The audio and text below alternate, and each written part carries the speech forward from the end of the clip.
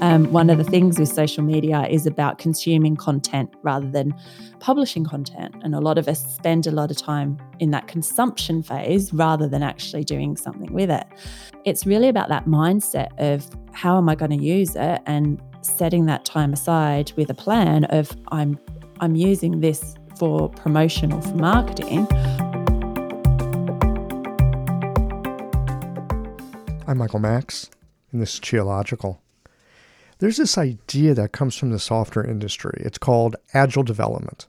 The process is one of taking a basic idea, and rather than creating something full-blown and full-featured, you just create the simplest product that solves a particular problem, and you get it out to market. Then, as the feedback from your customers comes in, you use that to create new features or functions. It's a brilliant idea. And it's brilliant because you identify the most important thing and then create it. It's brilliant because it totally puts the kibosh on that overthinking the product thing or adding all kinds of features or functions that you think is a good idea, but your customer might not care about. It's a really smart way not only to develop software, but really to develop any kind of a business, because you're dealing closely with the reality of how people actually use your product. And so what they give you feedback on is immediate and it's relevant. And it avoids that spleen overthinking thing that, on a good day can help you avoid going down rabbit holes that don't need to be explored. And on the bad days, it just stifles your creativity to the point where you end up doing nothing. When using agile development these days in the business world, you are looking to create what is called the minimal viable product. And guess what? Starting an acupuncture practice is not unlike starting a business with a minimal viable product. We have what we need to get started, but we are far from seasoned and mature. This is not a flaw of us, well, at least if you put in the effort to study hard. And it's not necessarily a flaw of the schools, at least if they prepared you well enough to get that learner's permit that we call a license. Anyone starting out in a business, unless you purchased a franchise or inherited a family business, is starting out with an MVP or minimal viable product. It's not a bad thing. It gives you the opportunity to learn quickly, to be agile and capable of shifting your business or your services based on the realities of the marketplace and what your customers, clients, patients, those people paying you are actually looking for. And this is really important for us as practitioners. We get direct feedback on how our MVP is working for someone. But here's the thing. While this all sounds good, and learning through feedback and iteration is a reasonable way to build a business, a product, or learn medicine, what they don't tell you is that it feels like failure. And that feedback that you get, it feels like the punch in the gut of criticism, sometimes strongly worded at that. There's a knack to using the agile model of development, and part of the knack is not to take it personally. It's helpful to remind yourself that you asked for it, that you started off with a good idea, and trust that the people that you seek to serve will be generous with helping you get really good at what you're doing by telling you what they want. It helps to remember that in addition to not taking it personally, you're also fully responsible for what you create and how you respond. Remember those stories that your teachers probably told you when you were first in acupuncture school about how they were mistaken about a case, how their diagnosis and treatment, it not only didn't help, but it made things worse, and how they were able to stay present and attentive to the new information that allowed them to better understand the situation? This kind of mental and emotional fortitude is necessary to learn medicine.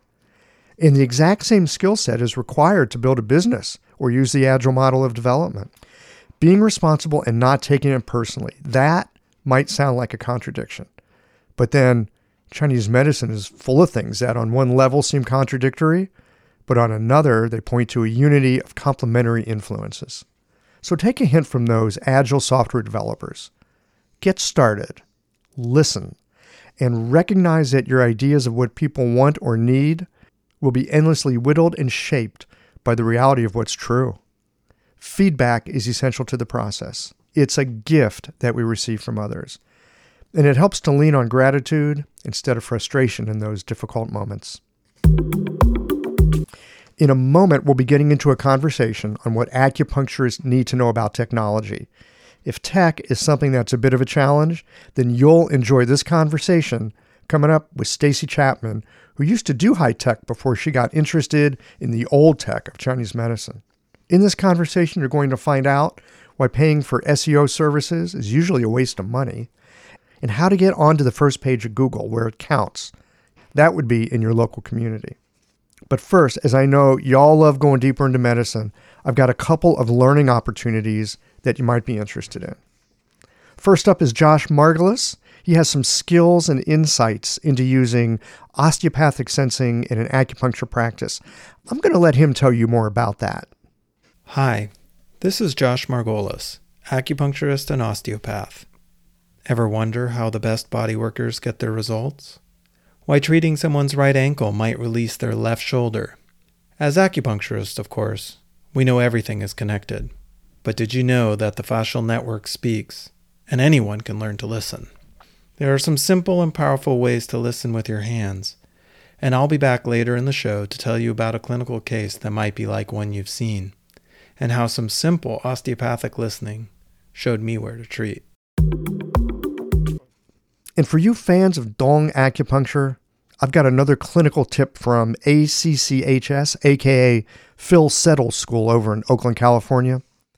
Phil reminds us that we learn points by function or indication, but rarely do we get to the underlying logic of why points actually do what they do.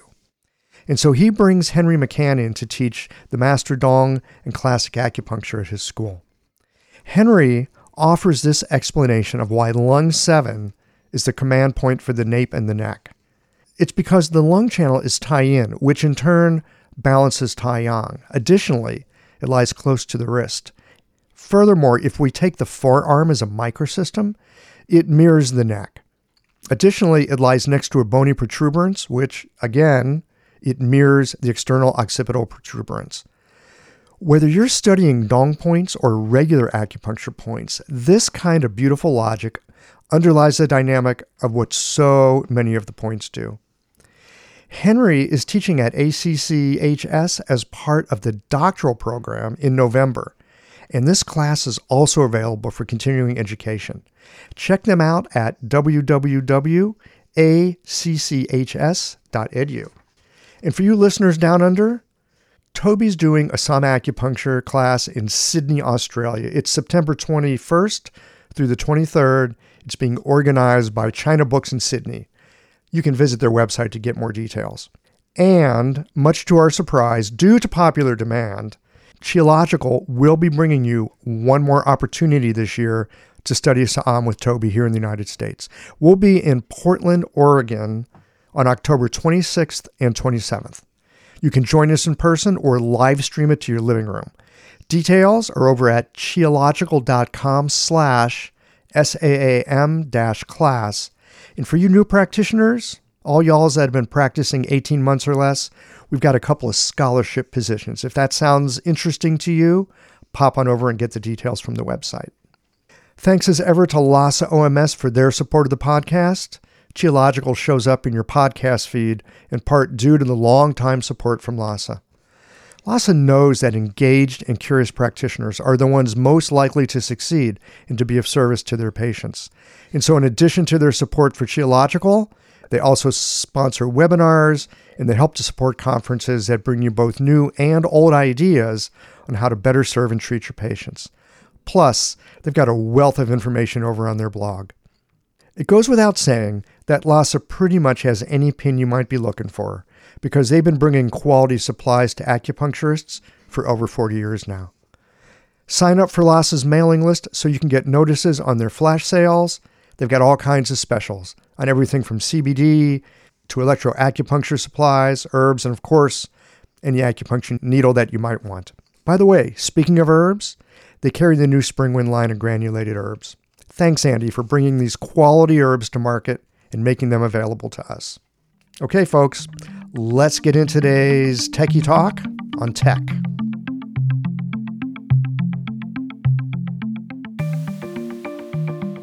Stacey Chapman, welcome to Qiological. Thanks, Michael. It's great to be here. I am so happy to have you here. And all y'all, you wonder why I'm so happy about it? Because, of course, we're going to talk Chinese medicine, but more and a funny, near and dear to my heart, we're going to get to talk some tech today. We're talking tech, we're talking websites, we're talking social media, and we're talking Chinese medicine all in one. How often do you find a tech person who also knows Chinese medicine? I got one today. That's Stacey. So this is going to be super fun. Stacey, I am curious to know, first of all, I'm always curious to know how people found their way into Chinese medicine, but in particular, you, Chinese medicine and tech, how the heck did that happen? So I am from Australia originally and now live in London and have been here since 2001. And I worked in IT, and it was just that thing that right through from the start of high school and through university, I just got technology. It came natural to me.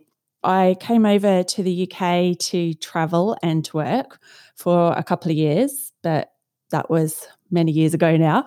I worked in the corporate environment in IT, which, was fine, but through my own health issues, got to a point where I needed to look at what was going on with my health, what was happening, didn't want to go down the Western medical route. So looked at alternative or complementary therapies with nutrition and acupuncture, which really helped me. And then brought home that decision that I needed to do something different with my life, that working in that environment wasn't right for me overall. So went and retrained as an acupuncturist. I know someone who has a very similar story. Yeah, that would be me. I'm curious to know, what aspect of tech were you doing? Were you like, did you code computers? Were you working in project? When we say tech, often people think, oh yeah, some geeky person, they can get in there with a keyboard and they can figure all kinds of stuff out. But there's a lot of other ways of working in the tech world, not doing that. What were you doing in that world? I originally started actually doing training. So when I very first graduated out of university, I was teaching. So that was back in the days when PCs were just coming into organizations. So I was teaching how to use a PC, Word and Excel, and a range of different things from there. And one of the software packages that we taught was an email system called Lotus Notes at the time. Oh my God, you've been at this forever. I've been at it for that Lotus long. Notes. Yeah. Oh my God. Okay. So then I moved out of the teaching. I needed to get some real world experience. So went off to do that. And then, so I was working in the email systems. So working in the corporate environment as an email administrator, which included a little bit of coding, but I wasn't a coder as such. And by the time I came over to the UK, a lot of my work was more along that project management, and I had a global coordination role. So I was working with the different teams across the globe in Germany, the States, and Asia Pacific, and making sure everybody spoke nicely to each other so that we didn't have problems across the systems overall. So it sounds to me like there's this thread in the tech work you've done where you're working with technology, but more than that, you're having to communicate very clearly with people and help them through some kind of problem that they're facing. You're using tech to help them, but you're solving problems. Yeah. Yep. And I think that's one of the things that for me is what I really enjoy, and where I now, coming back to what I do now, is I help other small businesses with their websites and their online presence. So alongside my acupuncture practice, I do that. So I like that combination of that helping people and the people side of technology, not the in a damp basement coding without seeing other people all day. No sunlight, please. No sunlight. Right. Yeah. Great. Okay, cool. So let's dive into some of this. I want to start with websites. Let's see. How long have you been doing acupuncture now? 9 years. 9 years. 9 years in Okay. August. So when you got out of acupuncture school, you didn't give it a second thought. Of course, you were going to build a website to go with your clinic, right? It's like you'd have a business card, you would have a website, correct? Yep. Okay. When I got out of acupuncture school, nobody was building websites. Very few people. It was kind of a weird thing way back then. But these days, it's super important. Nobody would even think of having a business without also having a website. Well, I mean, some people do, but I really think that having that website really gives you an extra level. So some people find it too much and they just try the social media thing and having their presence there. But I really think that a website's really important because it's your own place to be. Social media, we've got very little control over what changes they make. Whereas in the long term, having our own website gives us a little bit more control over how we want to present, who we want to see, and how we want people to find us. I would have imagined that people coming out of school these days would definitely want a website. It didn't even occur to me that they might want to build their digital presence on social media instead of having their own place. I didn't even consider that as a possibility until you just said it. I guess it just goes to show you how quickly ideas and things change, with culture and technology. Yeah, and I think it's what becomes familiar for people and what they're using in their own lives. So if people are using social media to find things that they want to, people that they're searching for or products or services that they're after, then that's what they might think that they need to do when they're setting up their own business. So it does come with, I guess, a little bit of age, a little bit of culture and where you are as to what's important to you. And that's where you kind of then take your business, don't you, or what you think that you need. Yeah, I think that makes a lot of sense that we build our business based on who we are, where we hang out, the kinds of people that we want to connect with. Yeah. That all makes sense. I think your point is well taken here as well, that with social media, that's all over the place. And in some ways, a lot of it is out of your hands. Whereas with your own website, I mean, you can own that dang thing. Yeah. And I think that's the thing, that with the social media, like these things change all the time and they have in the background, they're really aiming to make money. So whatever they need to do, that's what they're going to do. And a lot of that's through the advertising and so on, which in the past you didn't need to advertise to get found on social. Now that you do. Whereas with your website, you've not got generally anyone else there making the decisions for you about what's important to you. So you've got a little bit more control over that. I think they work alongside each other. Mm-hmm. They can be complementary. I just want to check in with you. I want some definitions here because, I feel like an old guy at this point. So when people say social media, I tend to think about Facebook, but when my young 14-year-old niece says social media, there's like all kinds of stuff out there that I've actually never even heard of. So when you say social media, what are we talking about here? Yeah, so that's really true because it does depend on the age group of the people that you're talking to. As you say, the younger generations are not on Facebook. That's now seen to have an older audience. Instagram is becoming bigger and bigger, but there are a range of other tools like this Snapchat and other things that are out there that the younger generation are using that actually we may have no idea about. So it can get overwhelming with that as well, because where do you spend your time and what do you focus on? Exactly, especially because hopefully we're busy treating patients. We're just trying to do our work. The social media is a way to connect with people so we can get more patients. Again, I'm not a digital native, even though I've got a podcast. And it seems to me that social media takes a lot of time and attention. Are there ways to use it rather than having it use you when it comes to getting your, I'm going to call it marketing messages out there? Yeah, I think so. So one of the ways that I suggest is to focus on the website as your home base so that your primary content is coming through from there. So that's like, where you really want people to end up. You want to drive them to the website. And you're driving them to the website. Mhm. So the benefit of that is, as we said before, that you've got control over it, and also that there's less distraction for you as well there. So if you're writing things on your website, you're only on your website. One of the things with social media is about consuming content rather than publishing content. And a lot of us spend a lot of time in that consumption phase rather than actually doing something with it. So coming back to your question about how do you stop it from overtaking you it's really about that mindset of how am I going to use it and setting that time aside with a plan of I'm using this for promotion or for marketing, I'm not using it for consumption. And in that case, you can try and reduce the amount of time that it takes in your life, I guess.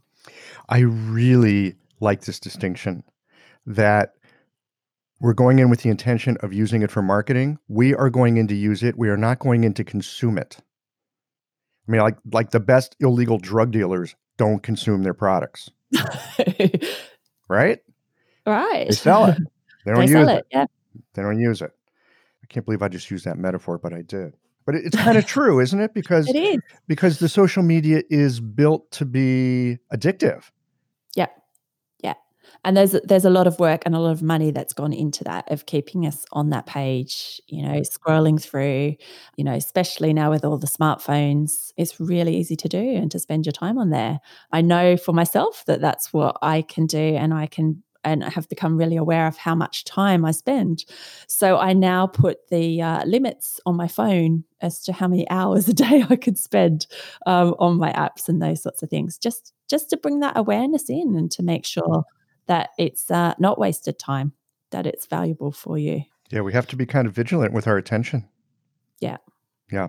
You mentioned something else, that on the website, it's not as distracting for us as people, but it seems to me it's also not as distracting for the people that are hopefully interested in what we have to offer, because once they're on the website, there's not a bunch of other pictures and things and people and ads that are calling their attention. It's just us and our messages. Yeah, absolutely. Like if you're looking at something that is on social, then it's easy to move through to the next thing. Whereas if they're on your website, then hopefully the next thing that's going to attract them is something else that you've got on your website. So maybe some more interesting information, or that call to action to, get in touch with you. Mm-hmm. So 2 things about websites then. How do you get them there? And then how do you keep them there?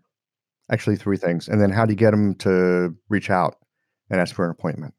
So getting them there, I guess we've got a couple of different things. It's in your offline marketing is one of the first places to go. So when you're talking to people, if you still have business cards or networking or just out at a party and talking to other people, being able to direct them to your website, that's, one of the in-person things that takes away the technology that anybody can do.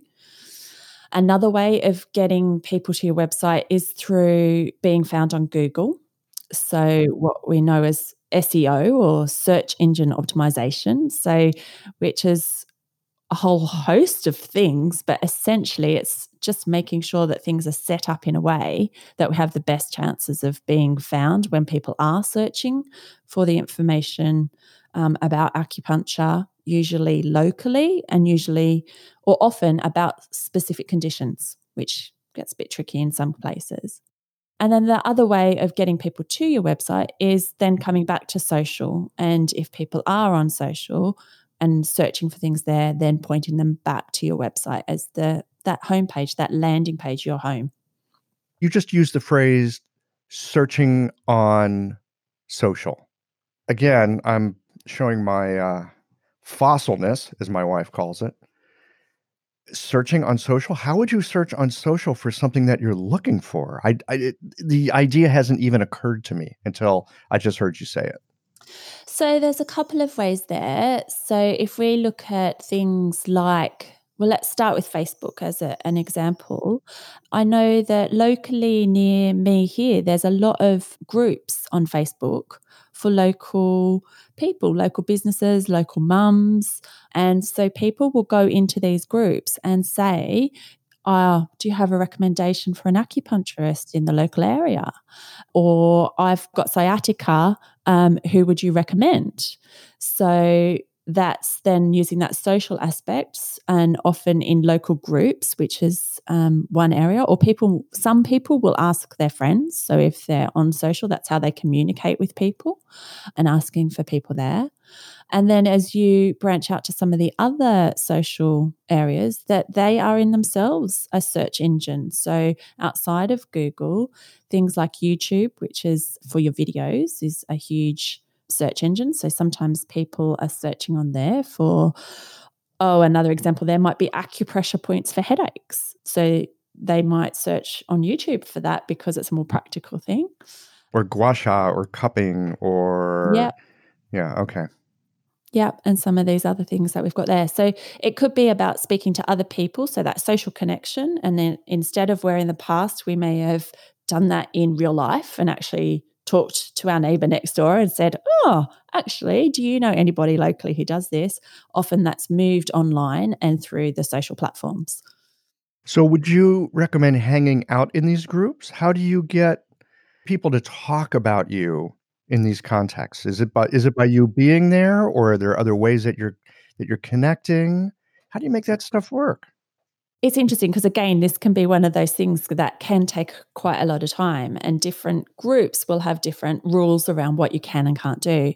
But one of the things to do is, I mean, I work out in the suburbs of London, so people aren't travelling across the city to get here. And I think that's quite often the case for acupuncturists, that you're working with your local community. So what I would suggest is finding the things that are of interest to you outside of business and groups that might be local, connecting into that. So what else is important for you, and how do you then connect with the other people in there, so that by chance you might be answering questions about the local tennis club, and then another question comes up about acupuncture, so that you're already in there connecting with other people. They recognize you and know that you're around, and hopefully then reach out to find out more from you. Well, if they already have a relationship with you and they know you and there's some degree of trust built up, then what you'd have to say about acupuncture would carry more weight than a ad in Google over on the side. Yeah, so it's about using those social platforms as a social thing. So what else is, but again, it's finding what else is already of interest to you. So you want to make it something that you're going to enjoy doing as well, rather than, and not just popping in every day and posting, hey, book some acupuncture with me, but making and building those connections. Yeah, without the connection, that would look super bad, wouldn't it? Oh, there's that guy with his acupuncture billboard again. Yeah. Yeah, Yeah. that's no That good. same sort of thing. Right. So, and then the other thing for these local groups is your patients. So, getting your patients on board, because they will likely be in these local groups if they're on social media, and getting them to go, well, if ever you see somebody asking about acupuncture, I'd love it if you could put in a word for me. And that comes back to some of the things that we need to do generally with our patients about education, of not only what they're coming to see us for, but what else we can treat. So, building up that rapport with your existing clients so that they're out there spreading the word for you, which may be in person, but it may also be on social. Yeah.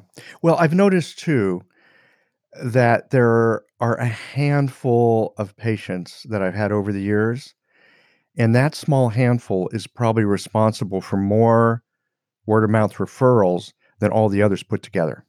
Yeah.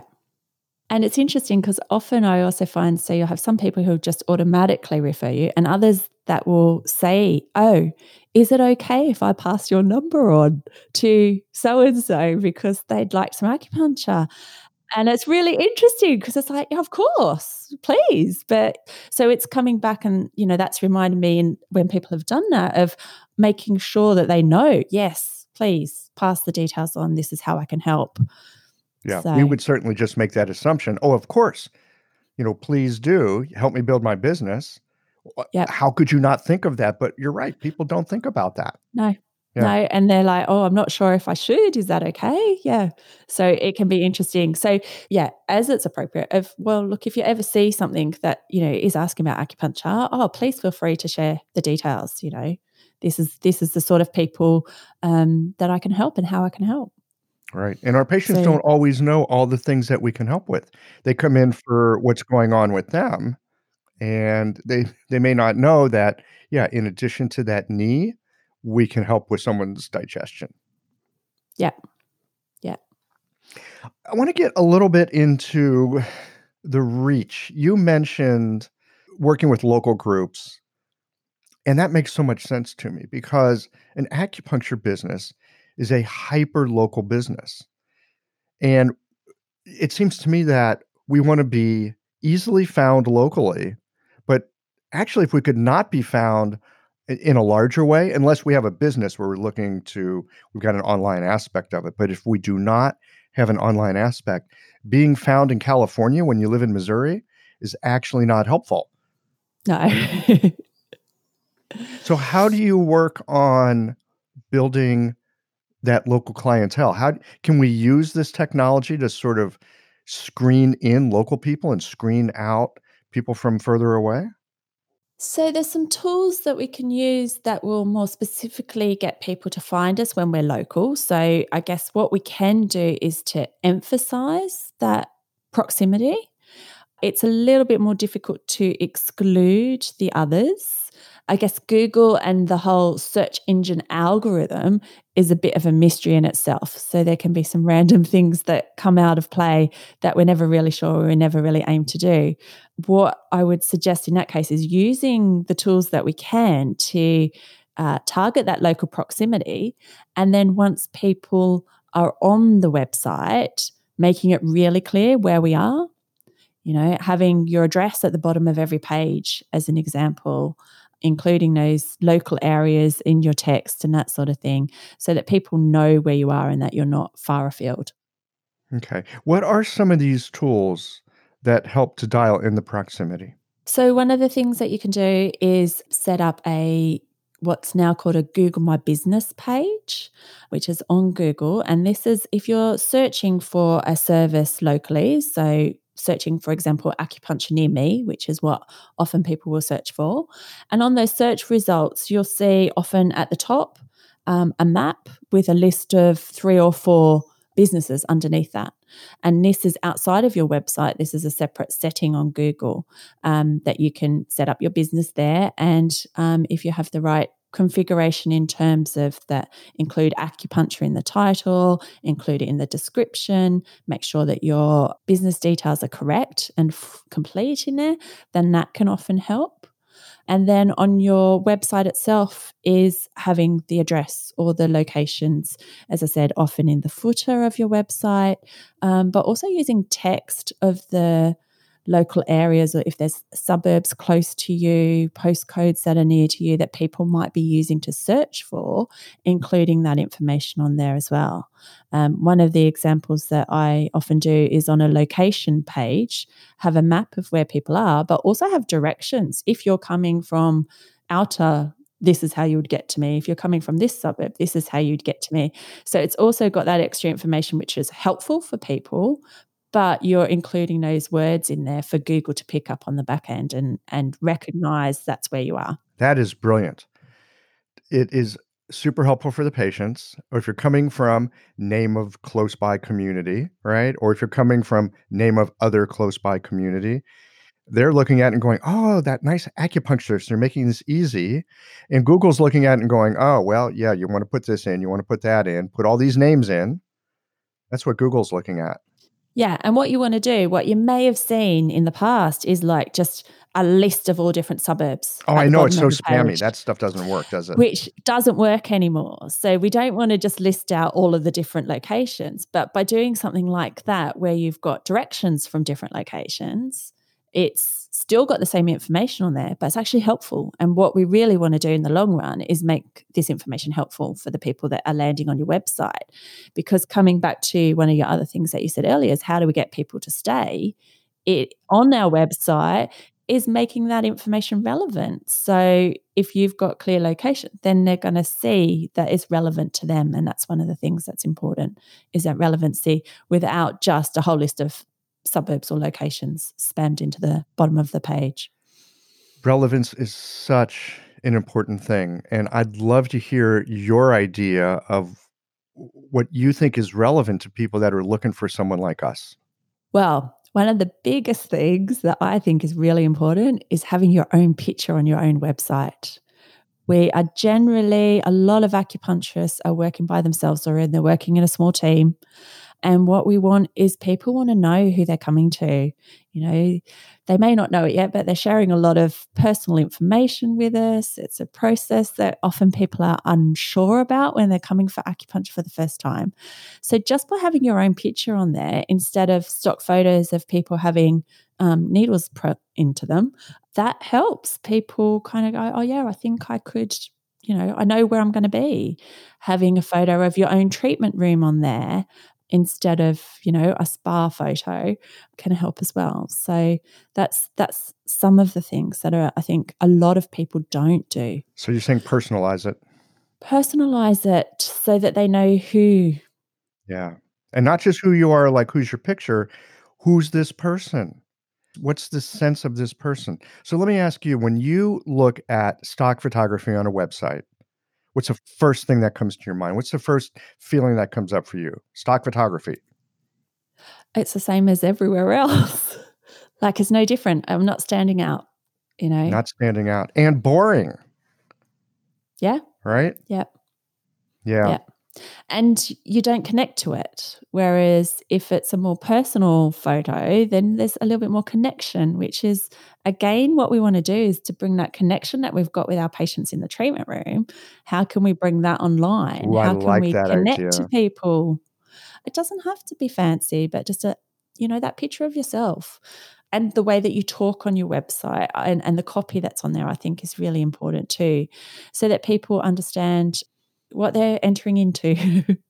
Talk to me more about the copy, the importance of that. Well, I think it's important, again, to talk to the people that you want to treat and the people that you're normally treating. So, and put yourself into their shoes. So if they're looking for acupuncture and it's the first time they've come across it, or, often someone will have told them acupuncture helped me for this particular thing. And, let me give that a try. And they land on the website. They want to be able to understand who they're going to see and what that experience is going to be like. So again, often we have that standard stock wording of acupuncture as the insertion of fine needles into particular points on Blah, the body. blah, blah, blah, blah, blah. And this is the explanation of Qi. And in some cases that's important, but I think more and more these days people have some idea about what acupuncture is, where there is more information out there. People have generally got that idea.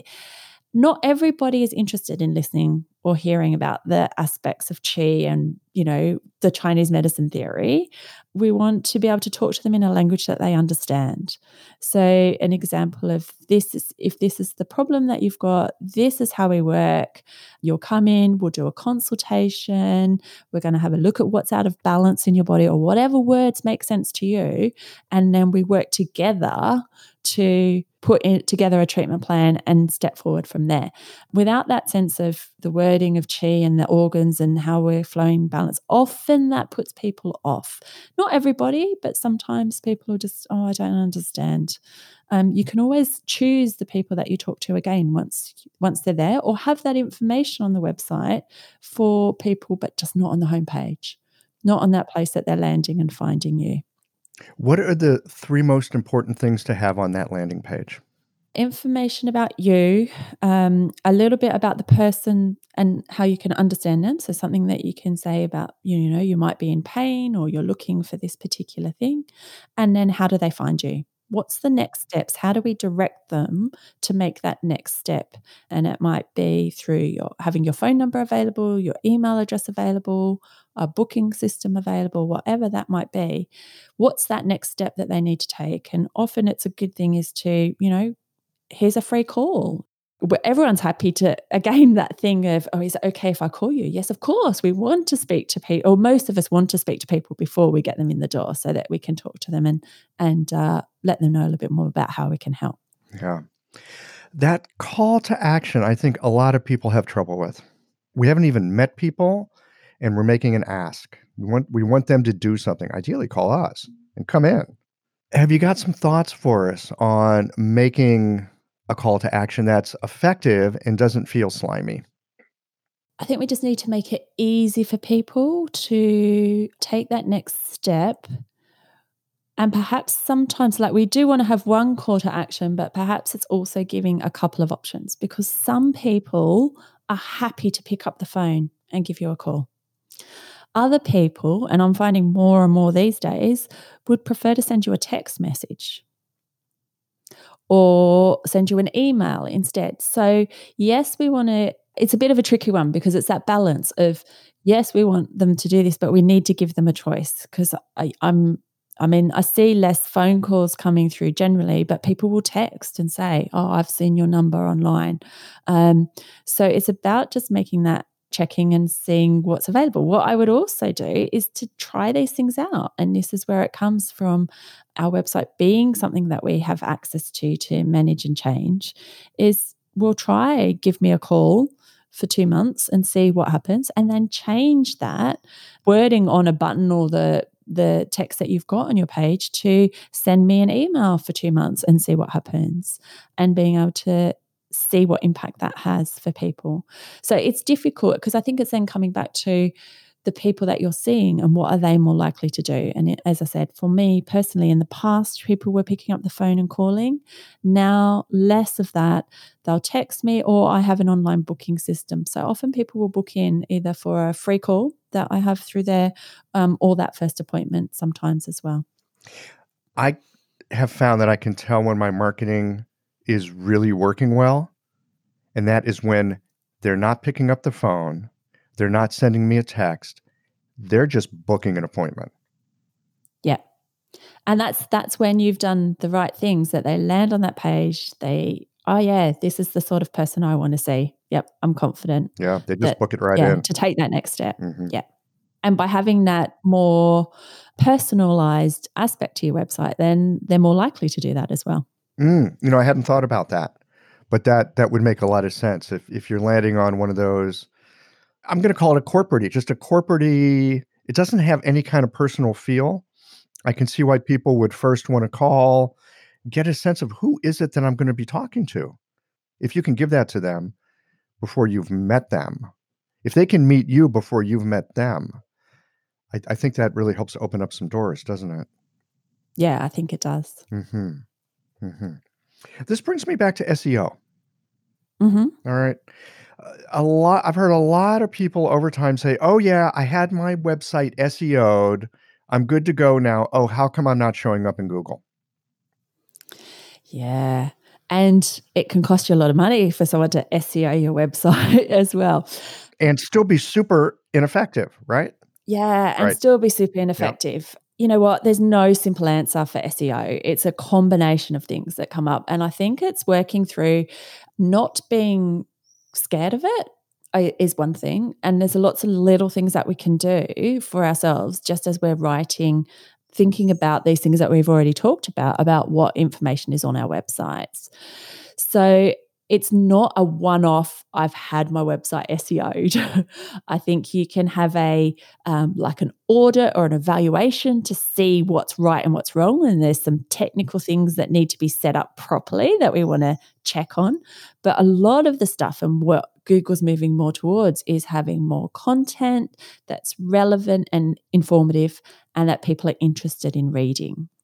And so that's an ongoing thing of keeping things up to date, which can take some time, and not everybody wants to do that. But, and it is still possible to do it without that, but that's the things that we need to do. It's not a one-off. It's an ongoing process that we need to be considering. Mm-hmm. So it seems that there are some technical things that you have to pay attention to.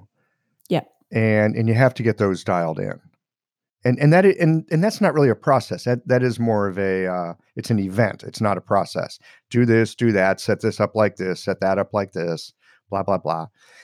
And then there's the ongoing part that you just talked about of creating the content.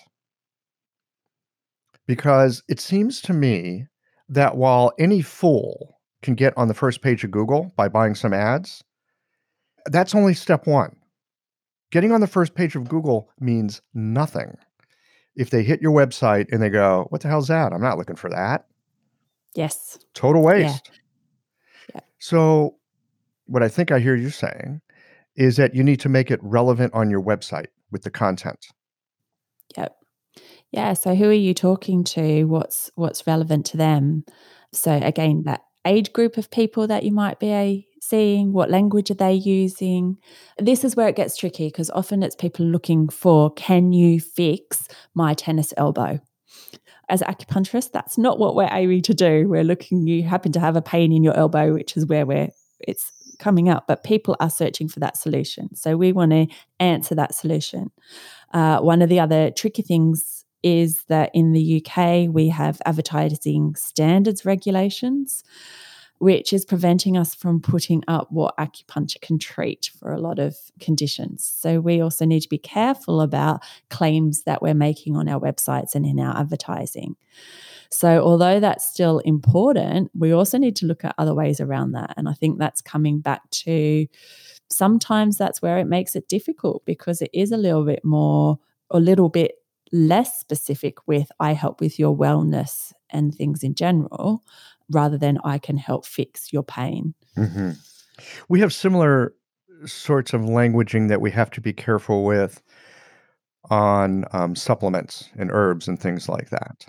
But in terms of treatment, I don't think we're quite that restricted here in the United States. Yeah, look, it comes into a whole other area of conversation about this and what the advertising standards do and where they fit in. And there's a certain list of things that have enough research that have been approved, but other things haven't. And it does get tricky. It's still possible to do it. We just need to be a bit more clever around the way that we work with these things. So tell us about some cleverness to work around this stuff. What kinds of things are you finding to be helpful in dealing with this kind of a challenge? So it's about not making claims. So it's around the language that you're using, that you're not curing, that you're not essentially solving the problem, that we haven't got that. It's about how you can support people through different processes in their life, which might be pain or other symptoms. So keeping it a little bit more generic, so that people will still read into that what they want to see. So if you've got the right wording around pain, you haven't said specifically, I will fix your tennis elbow, but they might land on that page and go, oh yeah, well, that will help my elbow. Using research and references to research can be another way of presenting that information so that people might find that. But it really comes back to then about you and your steps and how you work with people. So talking about how you work with people rather than the specific condition. And although it seems like, oh, well, once I've said that once, that's, it's done and dusted. Actually, there's a number of ways, if you think about different people that you see, that you can kind of talk about that and how you work with different people.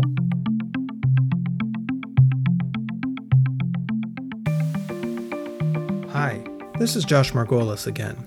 So I recently saw a 30-year-old mother of a 3-year-old with persistent right hip pain in the groin and buttock, and pain just behind her left mandible radiating into her ear. The previous week, I had squeezed her in for an emergency acupuncture session for her back and right buttock, where I did straightforward electrical acupuncture on the painful areas. She got up off the table much improved, but the next week she came in to her follow-up in basically the same shape as before I treated her. Sounds all too familiar, right? What to do? Instead of repeating the previous stopgap treatment, I assessed her osteopathically. While she was standing with her eyes closed, I placed my right hand on the crown of her head and pressed lightly towards the ground. I followed the tension patterns in her fascia and came to her left sternal attachments of pectoralis major. I treated those manually, but of course I could have used acupuncture just as easily, and within a minute and a half her hip was 70% better and her jaw 50% less painful. I didn't touch her hip or jaw. By relieving the tension pattern in her pec, her body fixed itself. Learn this and more osteopathic manual assessment and treatment techniques in my up-and-coming courses, The Lower Extremity, September 28th and 29th in Sonoma, California, and The Lumbar Spine and Pelvis, November 9th and 10th in Santa Fe, New Mexico, where we will also go into treating stubborn low back pain, plantar fasciitis, and knee injuries in trail runners and skiers. You'll be surprised at what your hands have to say. Check out joshmargolis.net and additional links in the notes section for this show. Now let's get back to today's podcast conversation. Medicine is always making claims. It's always making promises, either explicitly or implicitly. We're making promises that we're looking to help you. And I mean, it just seems to me, I think about claims, I mean, if someone came to me and said, "Can you fix my tennis elbow?" The answer is always, "I'm not sure." Right? This is a medical process. And, we all know that medical processes don't have specific guarantees. At the same time, people want to have a sense of confidence that they're probably going to get help. You were talking about articles to write, questions people have. I mean, this is a great one. I hear it all the time. I think all y'all out there in listener land hear it all the time too. Can you fix my tennis elbow? I mean, we hear this all of the time. That would actually be a great thing to put on your website. Why? Because number one, people are Googling for that exact phrase. Can acupuncture fix my tennis elbow? If they put that in along with their zip code, or name of their city, guess whose website's going to pop up? Yours, with information about what the exact thing that they're looking for. Super relevant. And it's a chance to talk about how we work. Yes. And, it's that education of people of how we work, that it is different to some of the other systems of medicine. We can communicate that with them through those things. Yeah. And again, it started establishing some kind of sense of rapport. If I've got something and I know that it's been troublesome for me and I'm looking for help with it, I'm probably going to be a little leery of the person who says, 100%, we got that handled. No problem. We got that handled. I'm thinking if it was that easy, I probably would have it handled myself. Right. So, being able to exude confidence and at the same time recognize the uncertainty that we're all dealing with. That's a tricky road to walk down. It is. It is. And it takes time. So, one of the things that's helpful to think about is that this is not a one-off thing, as we talked about, just, my site's been SEO'd, but it's an ongoing thing. And get the ideas from your existing patients of what are the questions that they're asking. Wait a minute, hang on a second. I just want to stop for just a second because this is brilliant and I hadn't thought about it. Where to get ideas about what to write about or talk about, listen to your patients. They're already saying, they're already thinking what other people are going to be saying and thinking to themselves and looking for you. Yeah. And then once you've perhaps not on that first appointment, but once you've built up that rapport with your patients of, well, what made them choose you when they were searching? So if they've found you through the internet, if they've found you through other people, what research did they do? What was it that, oh yeah, I'm going to come and see Michael? And that can help you as well of thinking about how you present to the world online. And if that's where you want to be, are they, I didn't realize that was how you found me, or oh yeah, that's exactly how I want people to find me and to see me online. It can be helpful for that as well. Or if they've read a certain page on your website and they go, oh yeah, well, I read what you had to say about blah, blah, blah. And if enough people say that, you'll know, oh, that's a super good page to have up there. Yep. Yeah. And often it's, I'll have people who come in and go, oh yeah, I saw that you used to work in IT and now you've switched over to doing acupuncture, because that's clearly laid out on my about page on my website. So it's that little bit of information that people have, so they feel that they know you a little bit more. Not everybody will look at it, but there's enough people that come in and say, oh yeah, and didn't you used to do this? I always look at the about page of somebody I want to go see. I never don't. Right? I don't care how highly recommended somebody was to me. I'm going to go look at their about page. And if they don't have one, I'm going to get nervous. That's just me. Yeah. But I think that's a lot of people, because there is a lot of information out there. They are trusting us with their health, with their personal information, with all those other things. So I think it's fair. We need to have that little bit of information about ourselves there and available so that they get to know you a little bit. That's evening up that ground from when people first walk in the door and you're about to ask them a whole lot of questions about themselves. And stick needles in them. Know a little bit more about you and stick needles in them. What information, what kind of stuff should go on an about page? And what kind of stuff would you not want on an about page for that matter? Well, there's a couple of different ideas about this. And one of the things is you still want to be talking to the people that are landing on that page, it does need to be about you, but it also needs to be about them. So it's not all just about you. You still want to be speaking to them and about how you can be helping them. So I think it's good. Again, it depends on your business and how many people are in the business, if it's just yourself or you're working with others. I think using, I do this in that first person rather than in the third person makes it more approachable. A little bit about your history. I think qualifications are really important in some level, particularly as there's various other therapists doing acupuncture as well. We kind of want to reinforce what we do as traditional acupuncturists and the training that we've had for acupuncture. That can be important. And just that snippet of information that's personal so that they feel like they're getting to know you without giving away too much information. Like, it doesn't need to be all about us. We don't need our life story, but just enough so you feel, oh yeah, I can connect with this person. They might understand me. So to say that I've worked in the city in London and worked in a busy job for X number of years and then was unwell, actually, I then get a lot of my patients are working in the city and commuting back and forth every day. So it's just that connection that I have with them. If you're a sports player, talking about your sporting activities, because that might be the patients that you're connecting. So just that little bit of personal information that gives them there. And sometimes what's helpful is to include that first person text, a little bit about the people that you want to help, a little bit about yourself, your qualifications. And then if you need to, putting in a more official bio at the bottom. Stacey studied this at this university and da-da-da-da-da. So that you've got it in that third person should you need that for any other purposes. That can be another way of having it a little bit more official there. I really love what you said just a moment ago, that the about page is not about you, it's for them. Yeah, The about page absolutely. is for the person who's seeking you out. That is brilliant. And I never thought about it that way. But when you say it, I go, oh, all right. I need to go back and look at my about page and maybe tighten it up a bit with that idea in mind. I think that would be super helpful because it's not about me. It is It's about about them. them. And they want to know enough about me so that they are going to feel comfortable.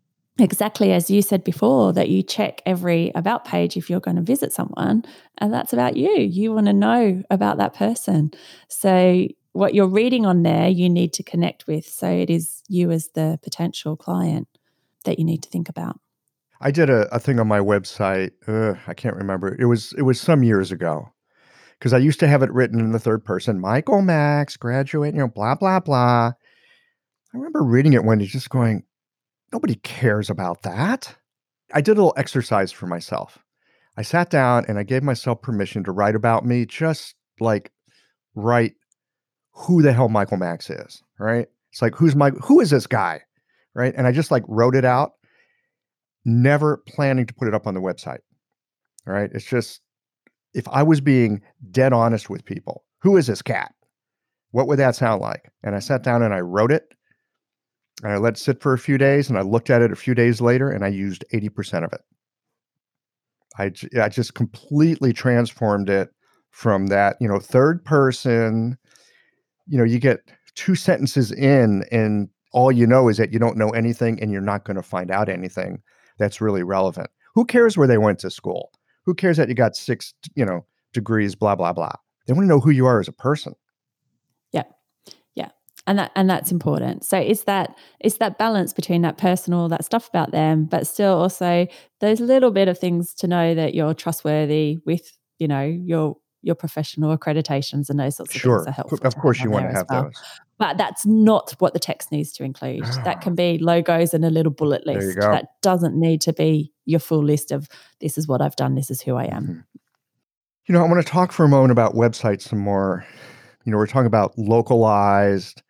You were just talking about on the about page, if you're into sports, let people know about how you're into sports. If you have some kind of other expertise, let people know about that. A lot of people, I think, especially when we're beginning, we think we need to make the website approachable and interesting to everybody.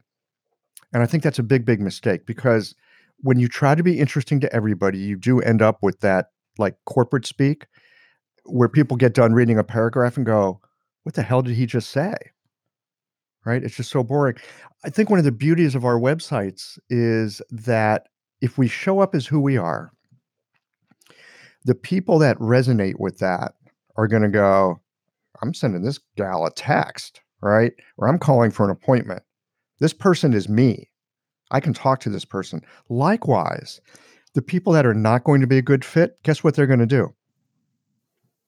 Yeah, they're not going to call. And that comes back to your question earlier about how do we stop someone in California finding you in Missouri? It's again that same sort of thing. How do you find someone that's looking for something that you just have no interest in? Then you're weeding out the people that are not a good fit for you as well. And there'll be somebody else out there that works for them perfectly. And I found over time, when I've tried to work with people that were not really a good fit, it usually doesn't work well. They've wasted their time and money, and we've wasted our time that we could have been helping somebody that we had a better fit with. So I love the idea of using my website, not just to screen people in, but also to filter people out. I want them to read my bio, and if they go, what is with this guy? I really want them to go to the next item on their And they'll go list. along to the next one, That's right. and then they'll be like, oh, yeah, no, that suits me better anyway. That's fine, because there is enough for everybody to go around. Absolutely. Even in a crowded market, I think there is. It might take a little more. It does take a little more time. But good golly, starting an acupuncture practice isn't supposed to be easy. Right? Oh, no. I mean, whoever said it was? Well, yeah, I don't know easy has ever been the word for it, has it? I would say anything worth doing is generally not easy in the beginning. No. I think the biggest thing is that it does take time and that we need to recognize that. But that's also a good thing in a way, because it allows us to gain our own confidence and to build up our own skills. So, when you first graduate from college, university, acupuncture school, yeah, we're keen and ready to go, but actually we still have a lot to learn. And so that it does take time does help to allow us to build up the skills that we need as well. If we can grow at an organic rate in our sense of confidence and in our ability to help people, so that we're not trying to work above our pay grade, so to speak, then yeah, we can naturally evolve into a more accomplished practitioner. It does take time. It's like watching a fruit tree. Don't expect fruit from that thing in the first few years. That doesn't make sense. Do expect fruit from it after a few years, though. Yes. Yeah. Absolutely, but it takes time. I've got just a few other questions for you, more on the technical side. Sure. I'm kind of a tech guy, but oh my God, there's so much tech out there these days, even I can't keep up. Are there any technical resources that you'd recommend for acupuncturists that they might want to incorporate? I mean, we know we want a website, and there's probably some kind of social media presence that we want. Choose one of the many. Are there any technical tools or processes that you would suggest to us that would be helpful in managing all this crazy, wild, interwoven digital world? So there's a lot of tools out there. So it's about what do we need? So some of the stuff that is helpful when we're looking at how is this working for us, so is about measuring this effort that we're putting out as well. What's always helpful is to have some analytics set up on your website so that we can keep an idea of where people are coming from. There's a free tool from Google called Google Analytics, and a second tool that kind of interlinks with that called Google Search Console. And these involve like a small piece of code that's put in the back end of your website, and it tracks information about people that are visiting your website. So what this helps us to do is to, once we've updated that, perhaps you've gone in and you changed your about page so it reflects the customers that you want a little bit more, we can see, how do we measure that? How do we find out if people are finding us? How do we know what people are finding us for? Are people coming locally? Are they all coming from the other side of the world, which is no help to us?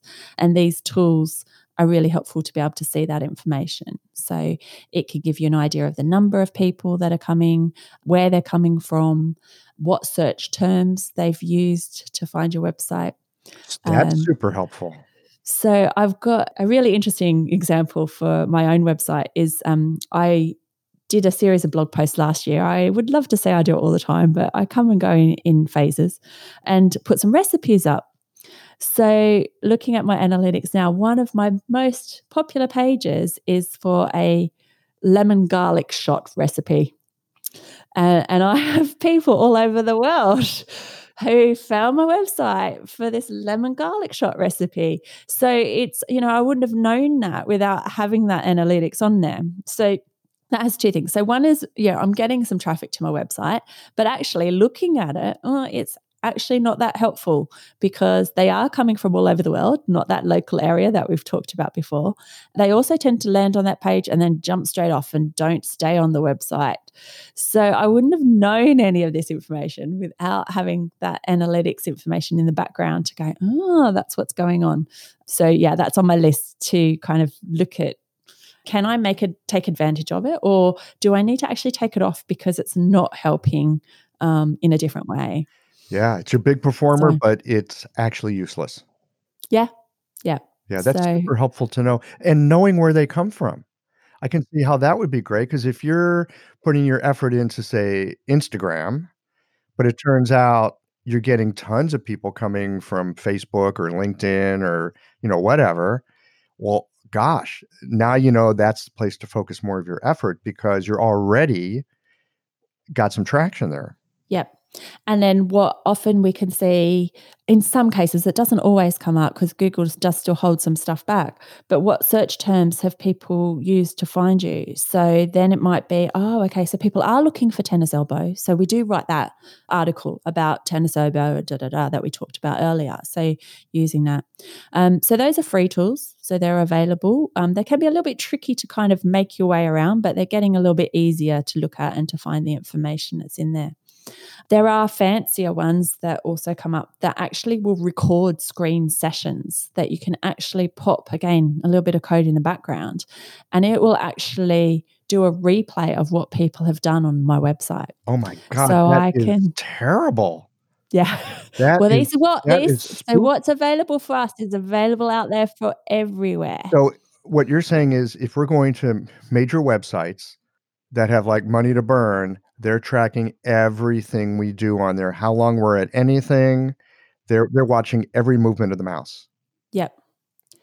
And to that extent that you can actually see with these tools, so people click on the home page, then they go to the about page, then they go to the prices page, and then they jump off, or they go back to the about page, and you can see how far down the page do they scroll. So there's a lot, these tools are also out there and available.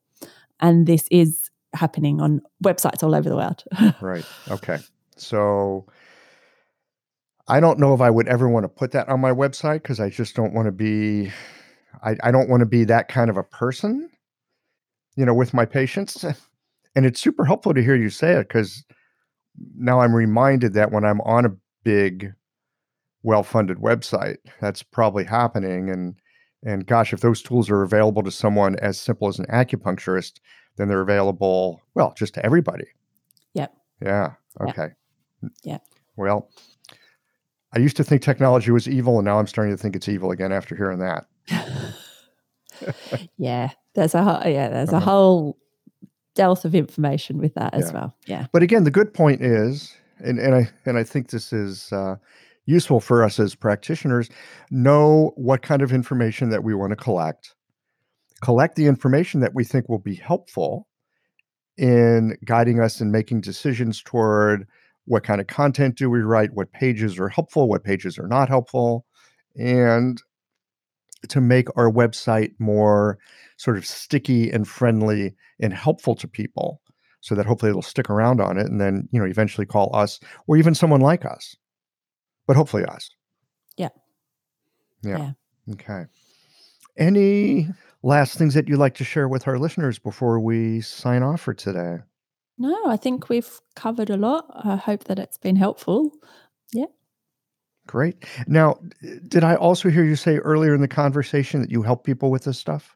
Yes, I do. So alongside my acupuncture practice, I have another small business doing, a little bit of website design, helping with SEO, like I do like a little audit. So to see what's going on now, and then some training of helping you if you just want to have a look at things like those Google Analytics or those reports that are coming up and can't quite make sense of it, that we can pop on a call and have a look at what does that information actually mean and how can you actually use it. So that's one of the other things that I help people do as well. All right. So you got the yin and yang of this thing working. Absolutely. Great. Well, Stacey, thanks so much for taking the time to be here today. I know that this tech stuff is on lots of people's minds because for some of us, it's a foreign territory. So I really appreciate you being able to talk about it today in such a down-to-earth way. Great. Thank you so much.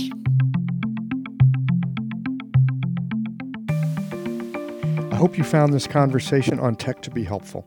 By the way, Stacey does do some website and tech consulting in addition to working in her acupuncture clinic.